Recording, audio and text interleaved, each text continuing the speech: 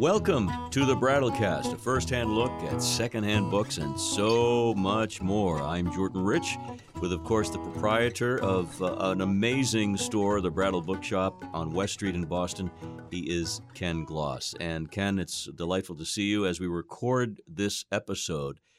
It's a very auspicious time on November 22nd, and everybody knows where they were in 1963. But that's a jumping-off point to what we're going to be talking about today. Well, actually, what started this wasn't the date that we happened to be here. It was I went out to an estate just outside of Boston, and they had some interesting books. But then the man had also had a whole collection of old newspapers. Some of them go back earlier than the few I brought here today. But his main interest in a lot of them were, well, this one is a New York Times from April of 1865. And, of course, the big event there was Lincoln's assassination. So you're reading newspapers going back and showing what happened with Lincoln. And they were black-lined, no headline particularly. And no photographs. No photographs, Sure. too, because that was also something that was a lot of work to do. Even illustrations were a lot of work, so they usually came out a little bit later. But what was interesting about this man's collection is actually getting newspapers of Lincoln assassination isn't that completely hard because a lot of people saved them, and even over all of these years, they were saved more.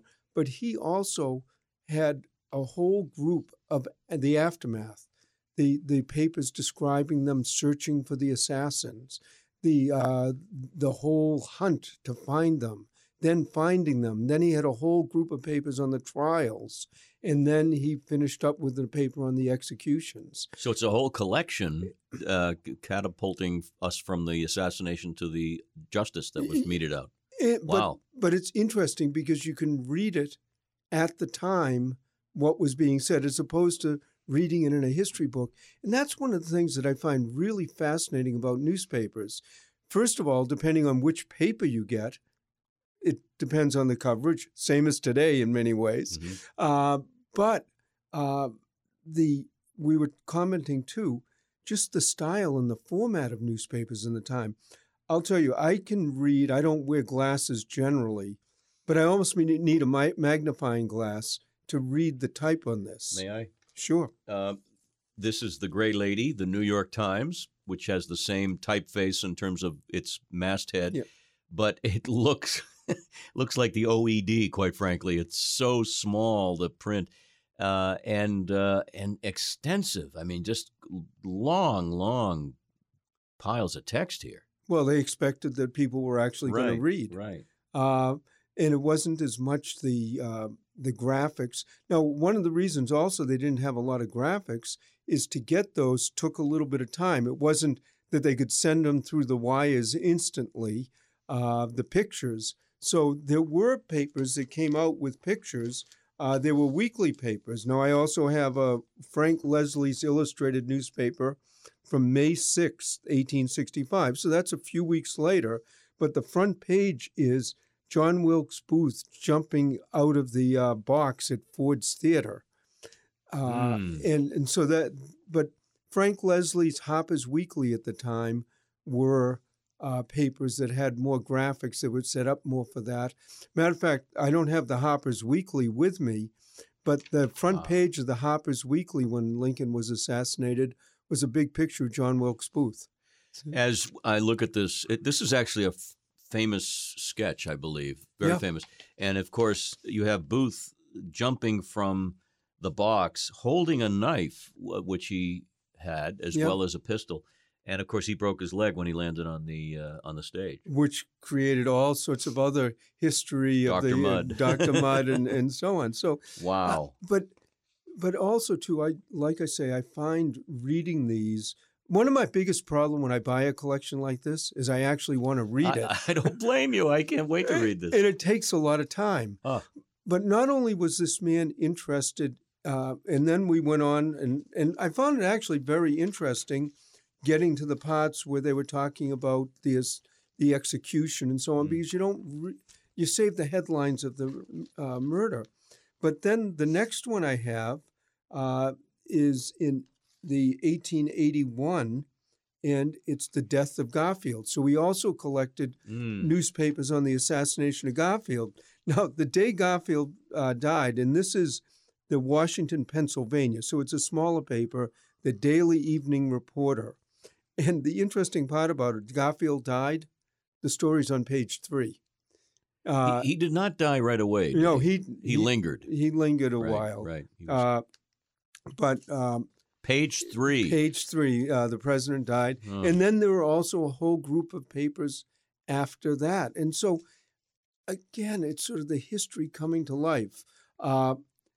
And I enjoy them. I also enjoy sometimes when younger people come in, when students come in, that you can actually hand them a newspaper. And the paper that these were done on, especially in the 19th century, before they started widely using wood pulps, you can actually hold those papers. You can touch them and you read them. They're not going to fall apart in your hands, whereas many mounted papers will do that. And then sometimes, too, it's just interesting looking at the ads in these St. Jacobs Oil, which is a way of getting almost everything fixed on you. They were some of the biggest advertisers. I'm just looking at the New York Times, and I'm thinking about the staff that they must have had, because there were so many, even on the front page, Ken, there are so many offshoot stories. There's a response from Albany, which is the center of power in New York. There's a reporter covering the removal of the corpse from the rooming house, Lincoln's corpse. I mean, they were obviously, this was the media of its time. This was Media Central. Media Central. Now, They did at that time have the telegraph so they Right. could get information across quickly. But a lot of times, too, what some of the papers did, they didn't have necessarily like the Associated Press per se going that way, but they would say copied from the New York Times, copied from the New Orleans paper. So in other words, they had a string of different papers that sometimes they would get the articles and just use them as they were printed because, again, it was expensive. But again, trying to get the news in and out that fast. And this was probably a time when newspapers really were important. I'm going back, and we're holding these in our hands, which is Holding History, Frank Leslie's illustrated newspaper. And I opened up to, looks like the section in the middle, and there's a huge picture on 2 pages of the hearse being driven through Washington, the funeral. Yeah, I mean, that's always, been, it's a spectacle. It's amazing. A mourning. And yeah, but you get to, again, it's sort of, it comes alive when you can touch these things. And they're available. They're out there. You can find them. And then, of course, when I was going through this, as I was going through the stack of papers, what do I see next is the Dallas Morning News, Saturday, November 22nd, 1963, and Kennedy slain on Dallas Street. Johnson becomes president. Pro-communist charged with the act. Lee Harvey Oswald, pro-communist, having lived in Russia for a while. Right, and Governor Conley resting well. Johnson receives oath on aircraft. I mean, some of that just seems so alive to many of us who were alive at the time. And I would venture to say that people listening to us, some have saved papers from 1963 in that event. There are actually loads and loads of papers. Now, we're in the Boston area, so there are particularly lots of people who saved it. But the Dallas Morning News is one of the more valuable ones because it was on scene. It was right there. What would that be valued at? In the $500 to $700 range. Okay. The assassination papers of Lincoln would probably be in the same price range, $400, $600, $700. The follow-up papers, the ones that came a week later, 2 weeks later, they're more in the $25, $35 range, and you can get them. Right. That's the thing I always like to emphasize to people. You start talking about this, and they go, well, we'd never be able to see that, touch it, hold it. But actually, it's an area that you can collect very easily. And if your interest is not the major event sometimes or the major battle, It's amazing how cheap a lot of this is. Well, you and I have talked about, and you've brought in to show me and to talk about some old Life magazines and Look magazine, and just the ads alone are worth the price of admission, and they're reasonably priced. These magazines. Well, it's amazing. Yeah, Life magazines are a few dollars. Well, it's amazing even when you go through these older magazines. Many times the advertising in the magazine tells you more about what the society was like, what the people were doing, what was important to them, what the economy was like, than actually the news stories in them. One of the old expressions, I don't think young people even know what I'm talking about, stop the presses. These particular issues that have to do with presidential assassinations were great examples of that, when everything else was put to the side. Full court press, no pun intended.